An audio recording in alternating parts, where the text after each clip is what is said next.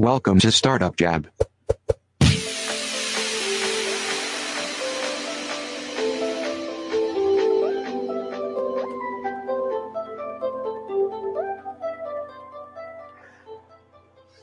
And welcome to episode 86 of Startup Jab. We promise it won't be boring. I am 86. 86. Did I say 86? It's 26. Somebody catch me on that. Feels like it. You know, with you, it feels like 86. I said it. Welcome to episode 26. We promise it won't be boring because it hasn't been already. I'm one of your two hosts, Jason Ellis. With me, as always, the Amy Poehler to my Tina Fey, Teague Hopkins. Teague, how are you, buddy? Pretty great. That's an excellent comparison. I wanted to try for something new. I wish I were that you funny. are, just in your own way. Truthfully, I mean, if we're talking about actual archetypes, you're a little bit more the Tina Fey, and I'm a little bit more the Amy Poehler. But I can't pull off blonde hair like that. So, whereas I can certainly pull off blonde hair. Oh yeah, obviously. So it's been an interesting couple of weeks. You know, we're also, we're acknowledging today since our last episode, the loss of a couple of great musicians and actors in the day. David Bowie, of course, being sort of the big news, secondary perhaps only to Alan Rickman. But also, we lost Glenn Frey, too, from the Eagles, which is actually a pretty big hit. Lemmy before that, we had Natalie Cole. What the hell is up with 2016, dude? Yeah, I mean, people get older. Well, yeah, but all of them dropping like flies within the first 3 weeks of the year, a sign of things to come? Do you think those doomsday cults are finally getting what they said they were going to have for all this time, that the world is coming to an end as signaled by the loss of the godless celebrities that apparently they also hate? I mean, I'm just saying. All hail Zorb. There you go. All hail Zorb. Oh, another Parks and Rec reference. You're my boy. Anyway, we've got a lot to cover today. I don't want to take up too much of it of predicting the doom and gloom of celebrities across the world. One of them is going to listen to this and write in, and then we're going to just respond, oh, good, celebrities listen to us. But that's not the point. Exactly. There we go. So today we're going to talk about a ton of stuff as usual. And, of course, we'll be taking questions and all the interesting stuff that can come out of that. But I want to start first by talking about something very specifically related to the adventures of an entrepreneur. There's an article that came out from Buffer, and yes, that is the same Buffer that for those of you who do social media programming, you'll recognize. They have a really robust blog. I absolutely recommend taking a look at it. They have an article from this past December on a concept called the healthy uncomfortable.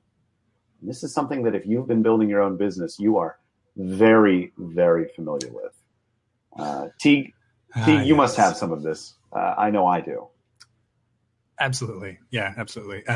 There's a couple pieces of the article that I really like. And the first one is the diagram of, you've got these concentric circles in the middle, you've got your comfort zone, right? And then one step out from that is the courage zone, where you have, growth and opportunity, confidence and bravery. And then beyond that, there's another outside ring that they call the terror zone, which is where you get to paralysis and overwhelm. And that's like, okay, sometimes you feel like you're a little bit too far out and you need to just like pull it back a little bit. And then other times you feel like, okay, I'm getting a little bored, time to push. But it's trying to get into that middle zone where you are constantly pushing yourself and constantly growing, but without getting overwhelmed and without getting complacent.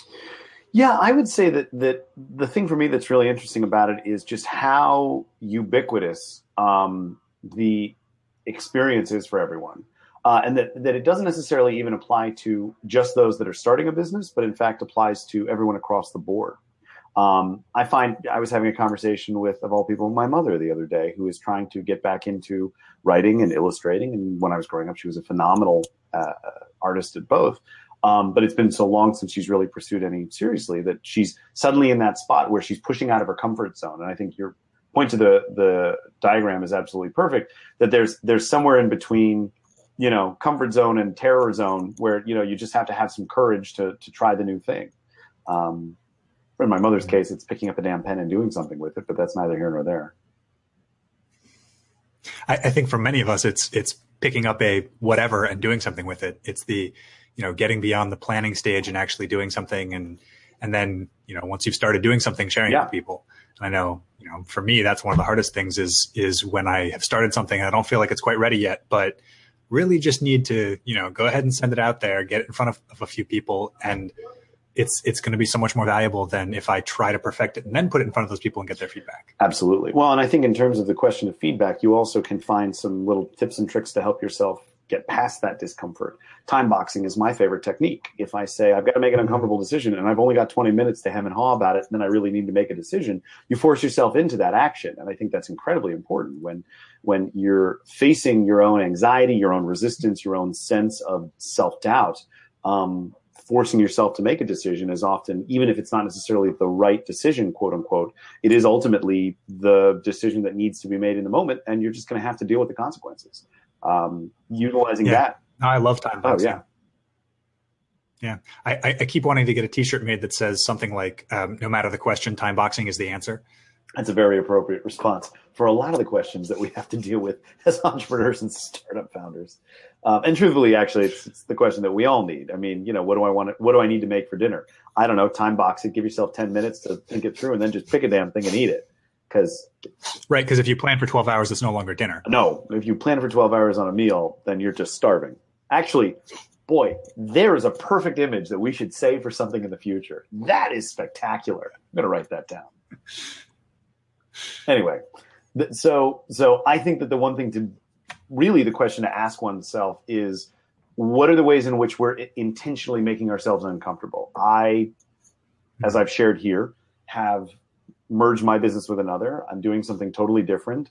I'm in a position and a place right now that is definitively challenging. And things could go a lot of different directions, and many of them okay, and many of them not good.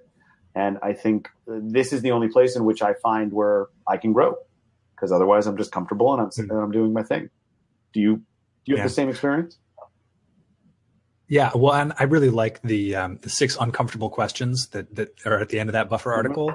I thought those were great prompts for sort of digging deeper into exactly that question you just asked, which is, where am I actually pushing beyond my comfort zone? And going through those. So the first one, do I keep doing what's always been done or challenge old assumptions and try new approaches to problems? No problem there. I'm always challenging old assumptions, perhaps too much on occasion. And the second one, do I proactively seek new challenges or just manage those I already have? I think, I feel like I'm always looking for new challenges. I get bored if I don't have new challenges. But it's those next 4. Well, okay, maybe not the last one. The last one's about, do I speak my mind? And I tend to speak my mind pretty vociferously. I believe that is in fact, first of all, nice use of the word vociferously. Second of all, I think that is never a question for you. You always speak your mind. It's not a bad quality for the most part. So I'll say it's those right, for the most part. It's those other 3 that I could probably work on. Right. It's this, do I risk being exposed and vulnerable or act to protect my pride and patch of power? That's, we're just talking about the wanting to polish something before actually putting it out there, before actually saying, hey, here's a thing that I'm working on that I care about. Tell me what you think of it. And the next, what is this? The fourth one, do I ask for what I really want or just for what I think others want to give me? I think so many people could get better at that. Sure, absolutely. I think that is a really difficult challenge for a lot of folks is we don't want to ask for things that we think people might say no to. Yes and no. I mean, I agree with you to an extent. I think that if you're going to embrace the idea, to those 2 questions specifically, I think if you're going to embrace the idea of being a boundary pusher for yourself, then you have no choice, right? And it is absolutely true that if you don't push yourself in that direction, it's very easy to stay in this sort of small little concentric circle of comfort. But I actually, to be honest, I would argue that the 4th question, the one about being vulnerable more than being polished, is the thing that actually I think holds people back the most. In my experience, there are very few people, myself included, who I would say have really understood what it takes to be vulnerable with other people in a conventional sense. Because we're vulnerable. We're going to channel some Brene Brown here. You would. She's fantastic. But my point simply is that there are a lot of people out there who feel in their lives, and I don't just mean in their professional lives, but in their personal lives as well, that need to be protected. You need that wall. I need to defend myself against any oncoming attacks. And the vulnerability applies not only to letting people in, but also to letting yourself out a little bit too, to step on that shaky branch. And I think ultimately that's what boils down to whether people take the risks, contrary to superseding everything else. If you don't feel like you're in a vulnerable, if you don't feel safe in vulnerability, then you're never going to make any changes or push in any uncomfortable directions. Yeah. Yeah, I think you're absolutely right. I think in a lot of ways, that's why it's so important to have a strong support network as an entrepreneur, as anybody working in an area where there's a lot of ambiguity and uncertainty, because sometimes it's not going to go well. Sometimes you are going to, get knocked down, and you need to, you can't rely solely on yourself to get back up. I get knocked down. You're thinking about I get up again. Aren't you? Yeah. Yeah. You're never going to keep me down. You knew that was coming. As soon as you said that line, you should have known that's reference. Because no, I absolutely knew. I walked right into that one. Hey man, you and I are a child of the 90s. Get over it. Anyway. No, I agree. I think. And no, please, you. Yeah. I insist. No, I think. Yeah. I was going to say, I want to throw out the fifth question in there also, because we just didn't mention it, about do I toot my own horn to ensure others know what I'm capable of, or just hope my efforts will be noticed? I don't know about you. I have a lot of trouble with that one. I think, I'm very uncomfortable talking about my accomplishments. And I think it's, a lot of the, when you go through so many years of schooling where it's ostensibly a meritocracy, and then you get to the real world and it's kind of like, well, it's not so much about being good at stuff. It's the combination of the, maybe the intersection of being good at stuff and telling people about it. It's the concept of luck surface area, right? Do cool things and tell people. I don't know. I mean, I think for me, actually, it's I'm not afraid or unhappy in talking about my accomplishments. I don't think of them. I mean, I live in a very, what have you done for me lately? Which is a question I say to myself, not to anybody else, but I live in that sort of world for myself, that sense of what have I done recently that I can hang my hat on. And I'm not very good. Can we go off topic for 2 seconds? Cause actually this is something I'm happy to share, but this is actually like things I've spoken to my therapist about, if we want to go down that road. Sure. I'll take it. Sounds like a good tangent. So I am particularly not good about acknowledging and recognizing the things that I have accomplished. And some of that is the result of just the way that I'm built. And I think you and I are both in that same vein. We look for the things that we're good at, and we try to continue to build on them, to grow on them, but we don't want to rest on our laurels. We want to keep doing good things. When I find myself resting on my laurels, I'm in the opposite side of this whole, embracing the uncomfortable. And I sit square in the middle of, I'm really happy with myself. I'm going to do great. When I encounter a challenge, my first thought is I'm, fight or flight. I'm flight. I mean, my people survived by running as fast as they could in the other direction. And I don't often think about the risks that I've taken already, the accomplishments that I've gotten out of them, and the failures that have turned into successes as a result. I don't know if other people share this. I suspect that some, in fact, probably many do, but I think it's one of those challenges that we often think is really specific and unique to us, that we somehow are not as good as everybody else. It dovetails into imposter syndrome very quickly. But as a result, we end up not acknowledging that actually many of us are smart, capable, risk-taking individuals who just sometimes need to get our brains reset a little bit. Yeah, absolutely. I think you hit the nail on the head with imposter syndrome, right? I think for people who are not familiar, imposter syndrome is the idea that you have somehow slipped through the filters and you will be found out any day now, and you will, everybody will realize that you're not as good as you seem to be.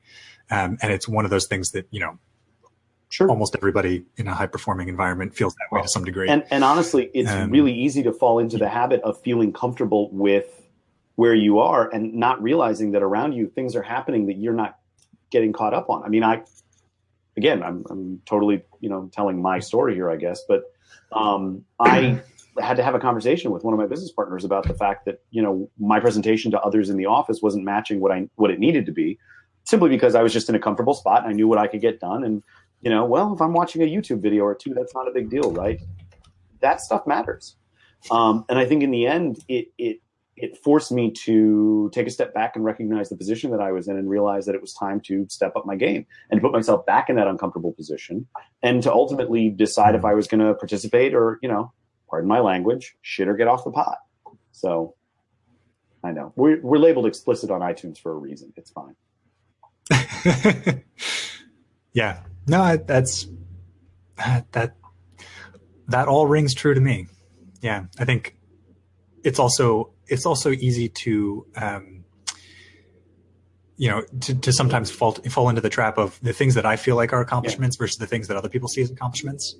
Right. And, I think that, so Hannah in the chat is talking about, sometimes there are things I do that are certainly accomplishments, and I can know that intellectually, and other people can tell me that, but it doesn't feel like that to me because I'm seeing all the things that I planned to do and didn't do, or the things that I could take it a step further and haven't yet.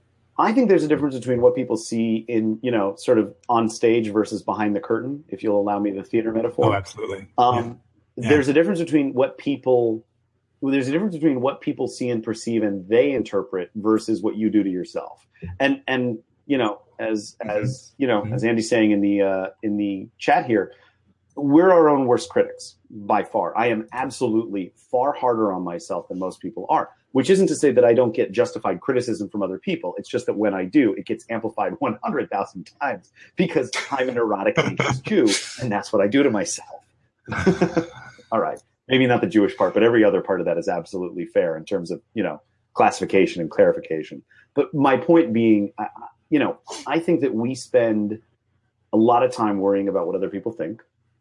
And we spend a lot of time worrying about them seeing us for some sort of perceived falsehood, when in reality, sometimes it's okay to acknowledge. It's not about humility or modesty. Sometimes it's good to acknowledge your successes and to be okay acknowledging your failures as well, and just balancing the two out. Anyway. Yeah. Absolutely. So one thing I do want to ask, because I'm curious your thoughts on this, and I have some resources I'm happy to share as well. What do we think would be some ways that people could find a support network or some sort of, I don't know, some sort of coaching to find ways to work through these problems? I mean, what's been successful for you? I don't know whether my approach has been is really indicative of anything. It's sort of been a piecemeal approach. I've gotten really involved in the startup community in DC, and I speak at a lot of events, and I as a result I see the same other speakers and sit on panels with the same people time and again, and that sort of has become part of my my community and my support network. I know there's also there's like founder and CEO groups, things like Vistage or NetCito. I don't know. I've never participated in one of those, but I know that some people find those valuable. So for those unfamiliar, though, NetCito and Vistage, and I think there's Young Entrepreneurs Club, and there's a bunch of different ones. These are organizations. NetCito is specific to DC, but if you're in the area, it's certainly worth checking out. But these are organizations that are built to provide support and essentially, I mean, I don't want to call it group therapy, but group conversation around how you as an entrepreneur can better manage your work, your work-life balance, your process, your strategy, et cetera. I think, and a lot of it is built on the understanding that when you're the CEO, it's lonely at the top, and you can't really share your fears with your employees because you don't want to freak people out. I mean, you want to be honest about what's going on in the company, but there's a line you draw between like the things that are actually going wrong, and the things that you're afraid might go wrong. You don't need to burden everybody else with that. And so sometimes the only people you can talk to who really understand that are other CEOs or sometimes CEO coaches. Well, that is the truth. Executive coaches. I definitely made the rookie mistake of sharing a little bit too much detail with one of my employees at one point, and had to rectify that over time. It's well, I mean, when it's you and one or two other people in the office, and sometimes you, even as the CEO, sometimes overlap we're friends, we're employee, you're my employees, et cetera. That line blurs, and you say one thing and suddenly you realize that was squarely in the "you're my employee, I should not have shared that with you" line. And not that anybody was going to quit or anything weird, but it was just strange. It was a hard conversation to have after that. I don't know. It's a lot of that stuff is being in that uncomfortable place for me, I know that that's the right place. I know that that's the place that gets us where we need to go in the end.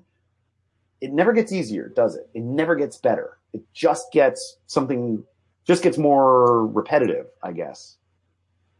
Do you feel the same way?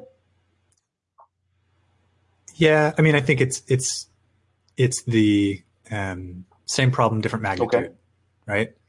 Like as you're growing, some of the same problems crop up, but you have to deal with them in different ways as the company is growing, and you know, it's, as you said, like if there's only like 3 of you and there's, you know, 2 founders and an employee, sometimes you don't want to share stuff with that one employee that you would share with the other founder. But the same, you know, you run into the same problems when you're 25 or 50 or 100 people. It's just the magnitude of the problems may be slightly different. Boy, that is true. Yeah. Well, that certainly generated quite a bit of conversation. Any last thoughts on that before we move on? I have a feeling we will keep coming back to that one time and again. Yeah, I agree with you. I mean, I think I don't know. I think that ultimately this is a conversation worth talking about over and over again. For those of you listening, I would love it if you'd give us your thoughts, questions, concerns, because we'd love to hear more about it. Yeah. I don't know. It's definitely a challenge that never goes away. Yeah. So moving on from the sort of existential startup problems to the slightly more tactical startup problems, we've got a set of questions here. I mentioned that I speak on panels from time to time, and tonight I'm speaking on one of those panels for the Startup Leadership Program here in DC. And they've got a list of questions that we're going to talk about tonight. And so I thought maybe we would I would use this as an opportunity to practice a couple of those answers, get a head start. So we're gonna take a couple of those questions that we thought might be interesting to a wider audience and dive into them here. Let's do it. I'm super excited. Too much? I was a little hard there. I'm sorry. No, it's good. It's good. The excitement is good. I'll take what I can get. So the first question deals with, and in fact, a bunch of these questions are dealing with some of the big challenges that face startups that are in the scaling phase, right? It's about customer acquisition and finding those first customers and how you grow into that. So the first question we've got is about channels, and it's we know that it's easy to waste a lot of money in the wrong channels, right? Especially if you're not taking a measured approach to it, if you're not running small experiments to see what works. It's easy to sort of pour money into something and then not realize for 6 months that money is just going down the drain. And so the question is about what customer acquisition channels did you initially choose to target your first customers, and why? And how do you know if a channel is working for you or not? Well, I suppose that's a little bit like saying, I know I need a car. What kind should I get? I mean, I think that, well, sure. Yeah. Let's talk about it from a sales perspective. So there's a very different approach when you're selling a product, which is a one-time purchase, versus a service or a subscription or any sort of one-on-one therapy type, just because we were talking about it earlier, but any type of one-on-one engagement in that way, coaching and teaching, et cetera. All of those have very different answers. I would say, and this is where Kiki gets angry at us, that you can lean startup your way through that question by putting out feelers in a couple of different areas, but being methodical about it and keeping the cost low by doing it on a very pragmatic level. If somebody's selling clothes, for example, I mean, I go out with 25 t-shirts and just see if 25 people will buy them. When it comes to selling a service, can I call enough people that I can get 10 people to give me their credit cards? I think that one of the challenges with that, and I'm sure you would agree with this, Teague, is that it's not about knowing ahead of time. Like it's not about choosing the right acquisition channel. It's about starting in a place and learning from that, and then driving it as you need to. Music to my ears. I bet it is. Yes. Yeah. No, I totally agree that it doesn't so much matter which acquisition channel you choose to start with. It matters more how quickly you can pivot from that one to one that's actually working. And so a lot of that ties into the second part of the question. How do you know if a channel is working for you? Well, you have to measure it, right? You have to actually design an experiment and set yourself a time box, going back to our discussion on time boxing. And then also set a minimum success criteria. So, before you start, tell yourself, write down what means that this is a successful channel and what means this is not a successful channel, because it's easy to afterwards go back and look at the numbers and say, well, that seems pretty good. Let's keep doing that. Right. But what you want to capture is, before you started, what did you expect to get out of it? And if you're running small experiments, it's often easy to run those experiments with multiple channels in parallel, right? You can easily test, for example, Facebook ads and Google AdWords, and I don't know what other paid marketing things do people even use now? Twitter, Facebook, Google AdWords, Pinterest, Instagram.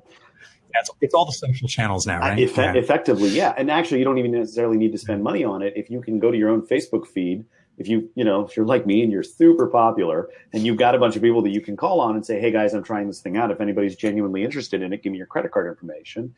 In fact, if nobody signs up from that, they're your friends. They're supposed to do the nice stuff for you. If they don't, you really don't have any trust, and you need to think about some other way of pursuing your customers. I mean, I'm going to type my credit card information into your Facebook post as a comment, right? So just leave your social security number. I'll take care of the rest. I think. No, there's plenty of channels available, and you're absolutely right. In fact, actually, when I've run startup weekends, or when we've done the Lean Startup Machine and all that stuff, I mean, if you happen to have $50 that you can put towards buying against a Facebook campaign, even with a relatively short period of time, you can learn a lot very quickly. The challenge ultimately is making sure that you're targeting the right kinds of things. It doesn't really help me if I'm selling you a service to see if that you want to also buy the hats and T-shirts we happen to be selling on the side, right? I mean, as blunt and inelegant as that example is, I think it still bears true that a lot of people test things they don't need to test, and they worry about the wrong things. They tend to think about the pretty stuff when they sometimes need to focus on the meat and potatoes. Yeah. Well, I want to go back to a couple of things that you mentioned earlier and just pay particular attention to them, because I think they're really important. One, in the beginning, a lot of it is you call people up and try to sell them your service, right? If you don't have 100 customers yet, then you're not ready to actually go out and do mass market ads or try to build an inbound marketing platform or try to do any of these replicable and scalable models. If you're in your first 100 customers, you really just kind of need to actually call people up and do the things that don't scale and offer to help them solve a problem and find out what they say, because you'll learn a lot more that way than if you put up a landing page and see whether you can drive traffic to it, right? I think we've talked before on the show about the bandwidth of communication curve. And at the top of that, it's the amount of information you get out of each interaction. At the top of that, you've got your face-to-face interaction when you actually sit down with a prospect and talk to them about the problem you're trying to solve. You get a lot more information than if you send someone to a landing page, right? If you send someone to a landing page and they're not interested, you get no directional information about why they're not interested. And interestingly, you can learn lessons even after when you anticipate it. You just reminded me that the weekend that many, many moons ago, when I was working on my Lean Startup Machine project on, cheap marketing for ebook authors, it was such a bad idea. But even though at the actual end of the weekend, we didn't have as much data as we wanted, for 3 days after, we suddenly got a flood of responses from self-published ebook authors who actually had very interesting things to say, which would have totally changed the course of the work that we had been offering. So I think that one of the things that we sometimes do is set false expectations around when we actually think that we've either come to an answer or haven't. And it can be equally detrimental to set a false timeline for yourself and to try to artificially drive yourself in a particular direction. So there's that. Yeah. Yeah. And in particular, we're not looking at medical studies or randomized controlled trials here. We're making business decisions. And so at some point, we're not getting proof. We're getting down to, is this a reasonable bet to make? Right. It's in a lot of ways, I like to make the analogy to blackjack or to poker. It's not, am I 100% certain this is going to work? It's, do I want to make this bet and see what the next cards are? Well, and there's a reason that more people do sort of, if you want to make money, they tell you to go play poker or blackjack because the odds are relatively consistent based on your understanding of, what to do in certain moves. I mean, I'm not saying that it's by any means foolproof. As opposed to roulette. Yeah, or craps. Yeah. I mean, it's, Yeah. Okay, right. So, and actually, I was reading an article the other day that was talking about if you go to a casino, what you should do. And they say, if you just want to make money, go to the blackjack table. Here's a table of all the different moves that can happen. Memorize this. Sean in the chat is saying that craps actually has the best odds in the house, which may be true, but there isn't the same kind of methodical approach that you can do as you can in, say, blackjack, where it's based on what you have and what the dealer has. The smartest move is X, and if you just let that system extend until infinity, you will eventually make some money back, if not more than what you started with. Basically, it's saying don't just play random odds. Play something where skill can actually make a difference, and then actually get good at that skill. I mean, having said that, right? It's a lot more fun to play craps. It's a lot more fun to get it right at roulette. There is a difference.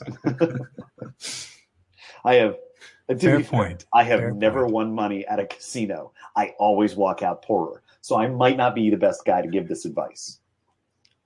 On average, that is the way they work. Right? If you assume you're that's how they stay in business. assume you're going to lose, then you're going to have fun at least. So there you go. Yeah. Yeah, exactly. Spend your money on the buffet, as Mr. Wonderful is telling us. Anyway. So the other thing, I wanted to go back to the other thing you said about if you're posting on Facebook and your friends aren't even saying like, yeah, I'm interested in that, then you really know you don't have something. And conversely, if the feedback that you're getting is, yes, this is awesome, but it's only from your friends and family, you have to discount that as well. Absolutely. Right? Yeah.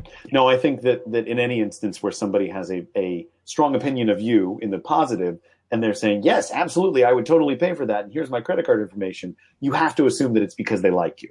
It's only good if you get a non-response or a negative response that tells you you're absolutely in the wrong direction. Positive response in opposition does not necessarily mean you're in the right direction. Yeah, exactly. So the next question that we have from the list of the SLP questions is about the difference between early adopters and the rest of the market. And we've got a question about what lessons you've learned with segmenting your customers and creating target strategies based on those segments, and then how did you use references or client success stories to grow your customer base? So there's a couple of different things sort of rolled together in this question. The first one about early adopters versus the rest of the market, I think is an interesting one, and then we'll transition into the rest of the question. Yeah, depending on the business, early adopters make or break you. I don't think there's any question about that. We have here in the live audience, Sean, who's the CEO of Blab, who I'm sure would probably attest to the fact that early adopters help get a lot of the momentum and growth and attention to the platform. I know that from my days at Hulu, if we hadn't had a lot of really diehard people in the beta who were talking up a storm the day that we went public, that would have negatively affected our impact. Conversely, they don't necessarily make you every time either. You can have a passionate user base that starts off as an early adopter, segment, but never carries you because you're really meant for you build something that's really cool to people who like a really specific nerdy thing, but that doesn't translate to a larger, more general audience. Right. Well, and you can also run into the challenge of if you over optimize for your early adopters, you may be moving away from something that would be more interesting to a mainstream audience. Right. It's an easy trap to fall into when you have, when you've got a small customer base and you are, and you're getting feedback from them, which is wonderful, right? Like early customers who give you feedback are worth their weight in gold. But if you over optimize for that before you get some folks in who are, late adopters or the early majority or late adopters, segments, based on crossing the chasm, right? I figure we should reference it's Jeffrey Moore. Is that It's not Thomas More. Jeffrey Moore. That's Utopia. Never mind. Go ahead. Mm-hmm. Right, different one. Utopia is what happens after you sell your startup. Or win the lottery. Yeah. Or win it craps. Exactly. Yeah. The crossing the chasm. If you over optimize for your early adopters, you may end up moving away from the things that would actually be attractive to an early majority, and it can be dangerous because you when you're getting that feedback, it's easy to see that as the whole universe of users, and even when you have a lot of users, it's difficult sometimes to see that, the people who give you feedback are the vocal minority in some cases. Yeah. There may be a lot of folks who are using it and using it well, and and just aren't telling you because it works fine the way it is, and they don't need you to change it. Well, and I think that there's a great deal to be said for knowing your audience. It may be that your early adopters are your only audience, and maybe it's okay to double down on that. I think that I can't think of any off the top of my head, but I'm sure if we took 5 minutes to do some Googling, there are probably plenty of companies that said, oh, we want to build a thing that works for everybody, and then found a thing that really works for a certain subset of people, and they grew it from there. Maybe even, actually, now that I'm saying it out loud, it's not quite the same, but Instagram is probably a great example of, a service that wanted to build photo editing that was accessible from your phone. What they really ended up with was something where a lot of people really liked just the filter part of it. And they went, okay, let's just do that instead. And let's focus on that audience. And that grew them to the multi-billion-dollar company that they became. Must be nice. Yeah. Well, as we said, it's the same problems, larger scale. I would like that scale. That would be nice for me. High quality problems. Exactly. Right?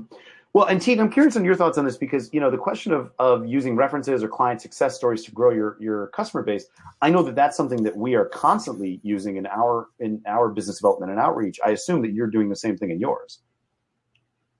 It accounts for at least 90% of my business. In fact, in early days, it was so successful that I kind of neglected building other marketing channels. Which can be a problem because referrals are great and they come to you and they're warm and they already, they've sought you out. But, then when you don't have referrals, you don't have a gas pedal to push down on to be like, okay, fill the pipeline now. You're just sort of sitting around waiting for somebody to hear about you and want to work with you. So it's a great, it's a great channel. It has some problems if you use it in isolation, which I have definitely, fallen prey to. Yeah, absolutely. As somebody who does, where my agency is a little too young, and particularly with the merger, the brand recognition isn't there yet, but we have to use customer success stories as our ways of gaining trust for people who sometimes have been referred to us and sometimes we're speaking to cold. And even though I'm not a guy who spends his day just calling people and trying to get their business, it matters when you're meeting somebody for the first time in person and you're able to say, here are 3 companies we have identified that are similar to what you're doing, and look at what we did for them. And here are their phone numbers. Call them and ask them about it. It's it occurs to me that it might be useful for us to actually say what our businesses are, since we sort of that's a thing. Might be relevant.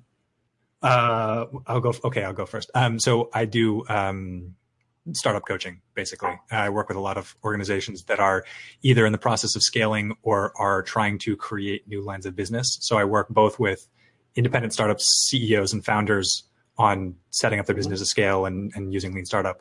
And then I also work with innovation labs within large corporations that are trying to create a repeatable process to do the same. Whereas my agency, Brilliant, BRLLNT.co, is a digital experience partner that helps you build and tell your story in all sorts of verticals, including creative, marketing, and technology.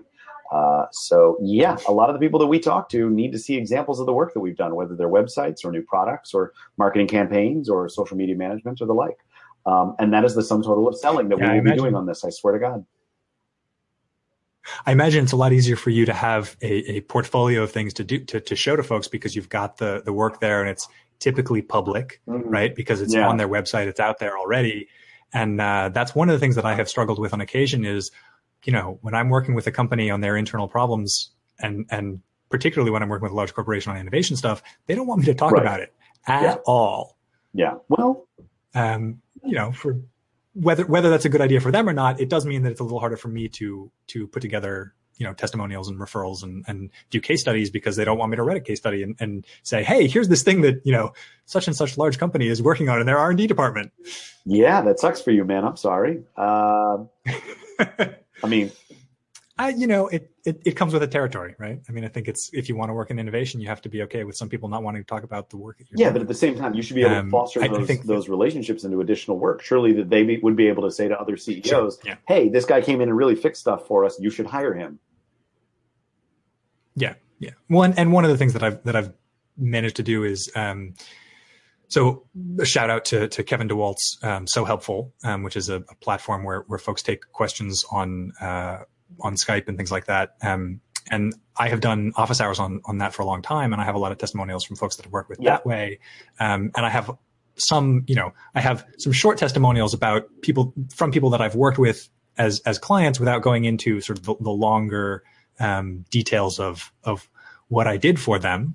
But a lot of those, because I can't go into depth, I go for numbers. Yeah. And I don't know if that's working or not, but for example, on my homepage, I think I've just got like a list of 10 people saying, this was great, basically, in various ways. I will be a reference for you anytime you want. I'll be like, he's a great co-host. Thanks. And he's really funny and smart. Sometimes he plays sound effects on his keyboard. It's pretty great. You're going to do it, aren't you? I was tempted. They've been perfect with the Chewbacca sound, but that's fine too. Anyway, I didn't have it queued up. Well, I would say this. I mean, just to wrap out this story. I mean, I think that anytime that you can talk about your success, no matter the format, that's always going to be a leg up versus not. You should always be tooting your own horn because nobody else will if you don't. So. Of course, this is exactly going back to the first article we talked about the uncomfortable questions. And it's definitely something people have trouble with. I think one of the great things about referrals is that you don't necessarily have to toot your own horn. You can get someone else to do it for you. And that's, at least for me, that's a lot easier to have somebody else talk about their impression of the work that I did rather than trying to talk. You need a hype man. You give me a call. Indeed. Always. So the next question we've got on our list here, talking about customer acquisition costs. What strategies did you implement to improve your customer acquisition costs? Boy, that's a good question. Both simple and very, very broad. Exactly. Yeah. I think in general, finding a consistent and good strategy can be challenging. I think that, again, this really depends on your individual business. If we're talking about a service-based industry, one of the challenges is going to be, do you have the kind of business that can be advertised, like we were talking about before on Facebook and Twitter and Google Ads, et cetera? Or does it really have to be something that is a little bit more pounding the pavement? Customer acquisition costs really vary between industry as well. It costs probably less money for me to go out and it costs probably less direct money for me to go out and get a new client, but I might be losing a lot more time than somebody who can, again, I keep going back to t-shirts just because it's an easy widget, than somebody who can say, I know that with this website, the way that it's currently set up, if I spend $1,000, I can sell 100 t-shirts. And that's a harder translation depending on your business. Well, and I imagine as your firm is growing, you guys are probably doing a lot more about tracking the costs of business development, right? Yes. Yeah. Once you're beyond a tiny firm, you sometimes want to actually know what your customer acquisition costs, even if it is measured in time.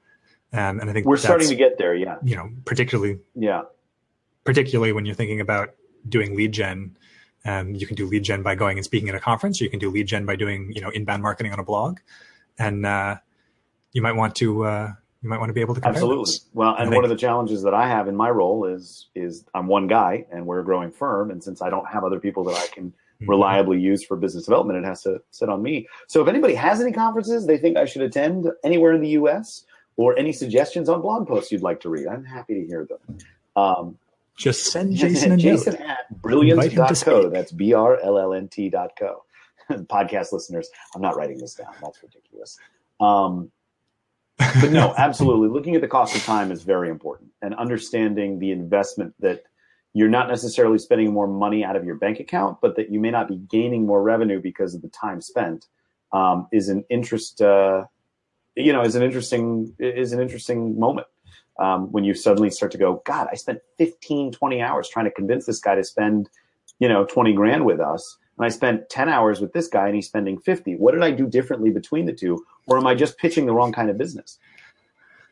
Oh yeah. It's so hard to compare and try to draw some lessons out of it when your sample size is so small, right? When you're doing a consulting business where it's high dollar amounts and small numbers of customers, it's easy for a little bit of data to sort of throw it off. Whereas if you are, if you're selling, $1 widget, or we'll go back to t-shirts again. If you're selling like a $15 t-shirt to 1,000 people, you can do a lot more slicing the data that way than if you're selling, a $1,500 consulting package to, 15. Well, we get it. Well, and I was going to say, I mean, then we get into the question of scale, and you and I have talked about this before. When I was early on trying to find a marketing solution that was low cost, low impact, and high value for, for startup founders, and just was like, I'm spending so much time trying to put together this cheap package that people, like, even at 500, people don't want to spend money on. This isn't valuable for me. It's not valuable for me as a business. But to be able to say, give me $5,000 in the cost of building a campaign on Facebook and Twitter, and I can go and find you some really great information about your customers and about the opportunities that lay within these particular market segments, that I can sell no problem. So it's interesting to me because I want to help. Yeah. I want to do what's right, and I want to do what's right for startup founders, and I want to make revenue on it. But there's such an inherent problem in that space. It becomes a challenge to find the right opportunity there. Yeah, I think that's true. I think fundamentally a lot of improving customer acquisition cost is experiments, right? We're going back to lean startup again. It's you have to measure what you have to actually know what your customer acquisition cost is, and then you have to run experiments on other possible channels, and you pour resources into a channel until that customer acquisition cost goes higher than some other channel, and then you shift the pipeline, or you shift the hose, and you pour those resources into some other channel, and you have to measure it over time, because customer acquisition cost is going to change in different channels over time, and there's diminishing returns in a lot of channels, and you want to be aware of when those diminishing returns mean your CAC has gone above the CAC in another channel, and shift those resources accordingly. There we go. I knew customer acquisition cost. Sorry. Yeah. I just figured rather than saying customer acquisition cost like 15 times in a row, I would actually agree. Well, and this does dovetail with one of the other questions from the SLP that you have in our rundown here, because one of the questions is that after finding a viable customer acquisition channel, what are some of the common problems that a founder will encounter? Fatigue is absolutely one of those challenges. And what sort of experiments or tests could a founder run to remove those and optimize the funnel? There's about 40, and I think that it always starts with starting over from scratch, personally. Maybe not necessarily every time, but it's certainly the best way to sort of take it from a clean approach and say, what are we doing right? What are we doing wrong? And how would we rebuild this if we were starting over from day one? Yeah. And particularly, I think one of the challenges people run into when they don't start from scratch on channels is you get messaging mismatch, right? So you get, you want a landing page to match what people are expecting to see when they go there. Otherwise conversion drops through the floor, right? If you have a landing page that says like, hey, thanks for liking us on Facebook.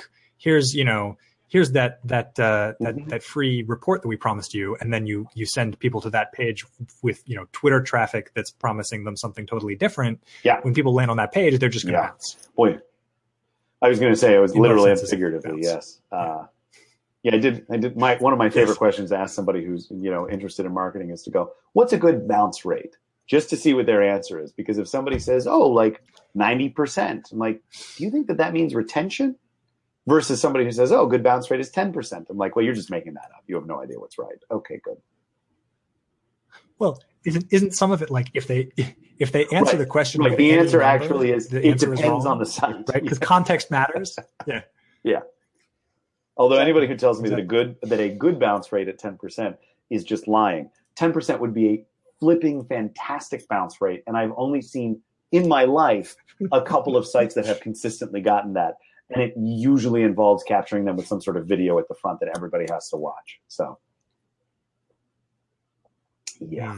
Anyway, interesting. Yeah, there's that. Very cool.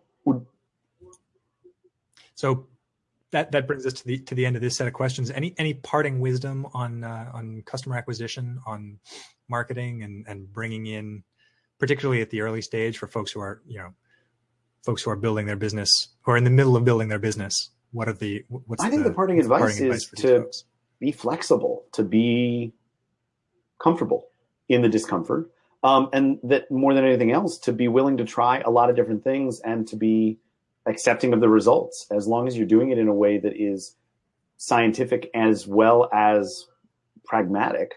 It doesn't really matter what you get. You're going to get the right learnings, and you're just going to have to build on them over time. I think that's it. I think it's just, dig in, do the hard work, be okay with the fact that you're not going to know what you're doing early on, and then grow it from there. Because I guarantee anybody who starts doing ads for themselves, as long as they're taking an honest approach to it, if you take an agile approach to, oh my God, I can't believe I was about to say that, an agile approach to a lean problem. Oh, I am full of buzzwords today. God help me. Let me try that again. Do it in 2 weeks sprints. Be honest with yourself. Fix shit when it's broken. Sprint is also a buzzword. 2 weeks. Just to point that out there. No, I really don't. You want to try a third time? We're super bad at this. I can feel literally every audience member just rolling their eyes at me. Anyway, yeah, it's cool. We'll talk about agile another time. Goodness. Anyway, so we have a few minutes left. I want to take it back for a second to one last thing. We have talked a lot today about entrepreneurs and people who are building their business, people in spaces that are uncomfortable. Teague, with your permission, I'd like to take it to a totally different part of the conversation, if that's okay. Okay. So I'd like to bring our audience's attention to something that's happening in actually the larger world of foreign policy, politics, et cetera. We don't spend a lot of time here talking about actual politics, and there's a reason for that, because frankly, that's for other guys who have more of a stake in those kinds of conversations. But I wanted to bring everybody's attention to a very real and human challenge that we're seeing that I'd love anybody's thoughts or responses to. In the Washington Post recently, there was an article about a young man, Mostafa Hassan, who is 23 and is a Syrian refugee. And in case you're not aware, Maryland's governor has made it clear that he is not interested in receiving Syrian refugees. So unfortunately, in the shadows of the Annapolis City Hall, of course, this guy is having some challenges in being recognized and being respected. But he's 23 years old. He's from a small farming hamlet, and he's trying to rebuild his life. He's been through more challenge and more difficulty than any of us listening have probably ever experienced, certainly myself included, having seen his family torn apart by the war in Syria. He arrived in Maryland and is trying very hard to rebuild his life. And he's enrolled in the local community college, and he's working in jobs that none of us would want to take. And he's working as hard as he can to build his life. I think with a focus very specifically on not only building himself up, but eventually helping those that have also been displaced by the civil war going on in Syria.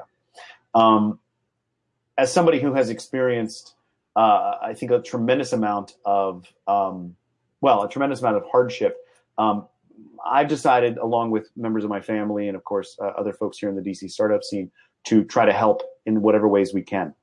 So in the show notes and here in the chat, we're linking to the story. I'll also go ahead and link to, if you are feeling generous, and there's obviously no obligation here, but if you're feeling like you want to contribute, we're trying to help.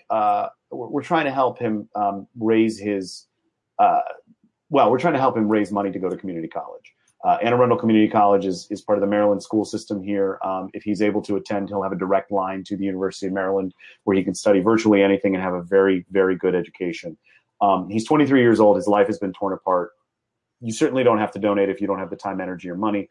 But if you're inclined to, or you just simply want to share the story to others that might be interested, I'd really appreciate it. I think that it's the kind of thing where it's really easy to think about problems as very far and away from our own. And I think that in a world where we're all fortunate enough to have the problems of, gee, how do I find better targeting on Facebook versus my world got bombed and now I need to start over, I think it's worth every now and again taking a step back and recognizing that sometimes it's really important to help others who don't necessarily have the ability to help themselves immediately. He lacks only the resources, not the drive, not the commitment, and not the dedication. And for those of you that can help, it's greatly appreciated. And for those of you that can't, we totally understand, but spread the word, because I think every little bit helps. Anyway, that's my good giving rant for the day. I hope that it's well received. Certainly. I think so. I think that when your problem is, gee, I need to lock a contract for $50,000 and they're trying to get me down to 40, it's a little different than this guy's trying to raise $50,000 to go to college because his world got, torn apart. Super uplifting story, actually, if you take the chance to read it, because as hard as it is, he has a remarkable attitude, and it's really impressive to see. Yeah. Anyway. Excellent. Teague, I think I've talked a lot on this episode. I do apologize if at any point you felt as though I was going too far. But you know me. Once I get on a topic, I just keep going. Stop. That's why you're a great co-host. Teague texts in the background. I get these texts from him. Dude, you're going on forever. That's not true. You've never texted me. You're always very generous with that, and I appreciate it. It's all G-chats, not texts. Well, it looks like we're wrapping up here. Teague, if folks have follow-up questions, concerns, comments, just want to say hi, how should they reach out to you? They should reach out to me either on Twitter or on my website. Both of those are Teague Hopkins. Those teaguehopkins.com or at Teague Hopkins. That's Teague and Hopkins, like you would expect it to be. And I'm available on Twitter at Jason Nellis, JasonNellis, or you can email me directly, jason@brilliant.co, and that's BRLLNT.co. You are also welcome to join us anytime for any of our future shows, live or via podcast. You can find out more information on our website, startupjab.com. And of course, please, follow us on Blab, follow us on iTunes or your favorite podcasting platform, leave us a review, download an episode, tell a friend, all that lovely stuff. Teague, am I forgetting anything? Wow. No. It's rare that I get it all in one fell swoop. All right, buddy. Well, as always, it's a pleasure to host a show with you. Play us out. All right. Let's do it. Likewise.